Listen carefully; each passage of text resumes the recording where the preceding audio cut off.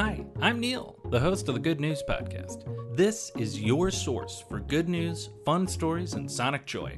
All of this goodness is coming to you from beautiful Chicago, Illinois. Great news today for the people of Paris, the people of France as a whole, and global citizens who one day in the future hope to get back to the beautiful City of Lights. Paris Mayor Anne Hidalgo has officially given the green light to turn the Champs-Élysées into an extraordinary garden. These plans for a revitalization of the Champs-Élysées have been in the works since 2018 as part of a broader revitalization plan for the 2024 Summer Olympics. As we all know, a ton of stuff has happened since plans started, so there's no guarantee that this is going to be completed by the 2024 Olympics. But the renovation is one of the many things that's going to start work before and improve the city for a long time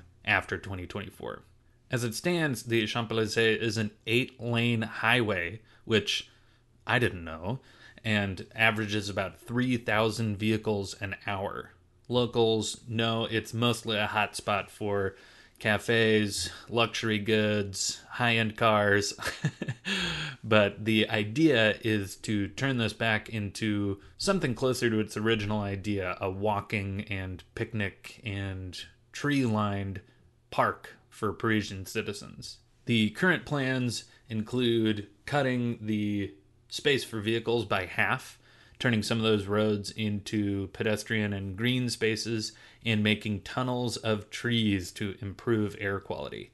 The architect of the plan, Philippe Chambretta, has shared a super interesting quote that it's estimated that 100,000 people walk on the avenue every day. 72% of those are tourists and 22% work there. So that means that just 6,000 people walking there every day are Parisians who don't work there and aren't tourists.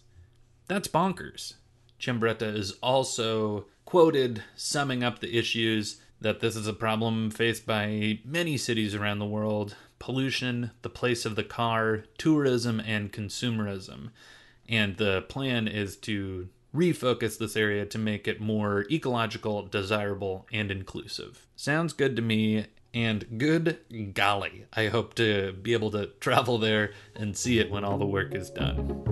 Thanks for listening. If you've got good news or an idea for the show, amazing. Send an email to hello@thegoodnewspodcast.fm. While you're at it, follow us on Twitter @thegoodnewspod. If you love the show, think about supporting our Patreon or reviewing us wherever you're getting this podcast from. Both are great. The music you hear on the show is from Poddington Bear. Have a great day.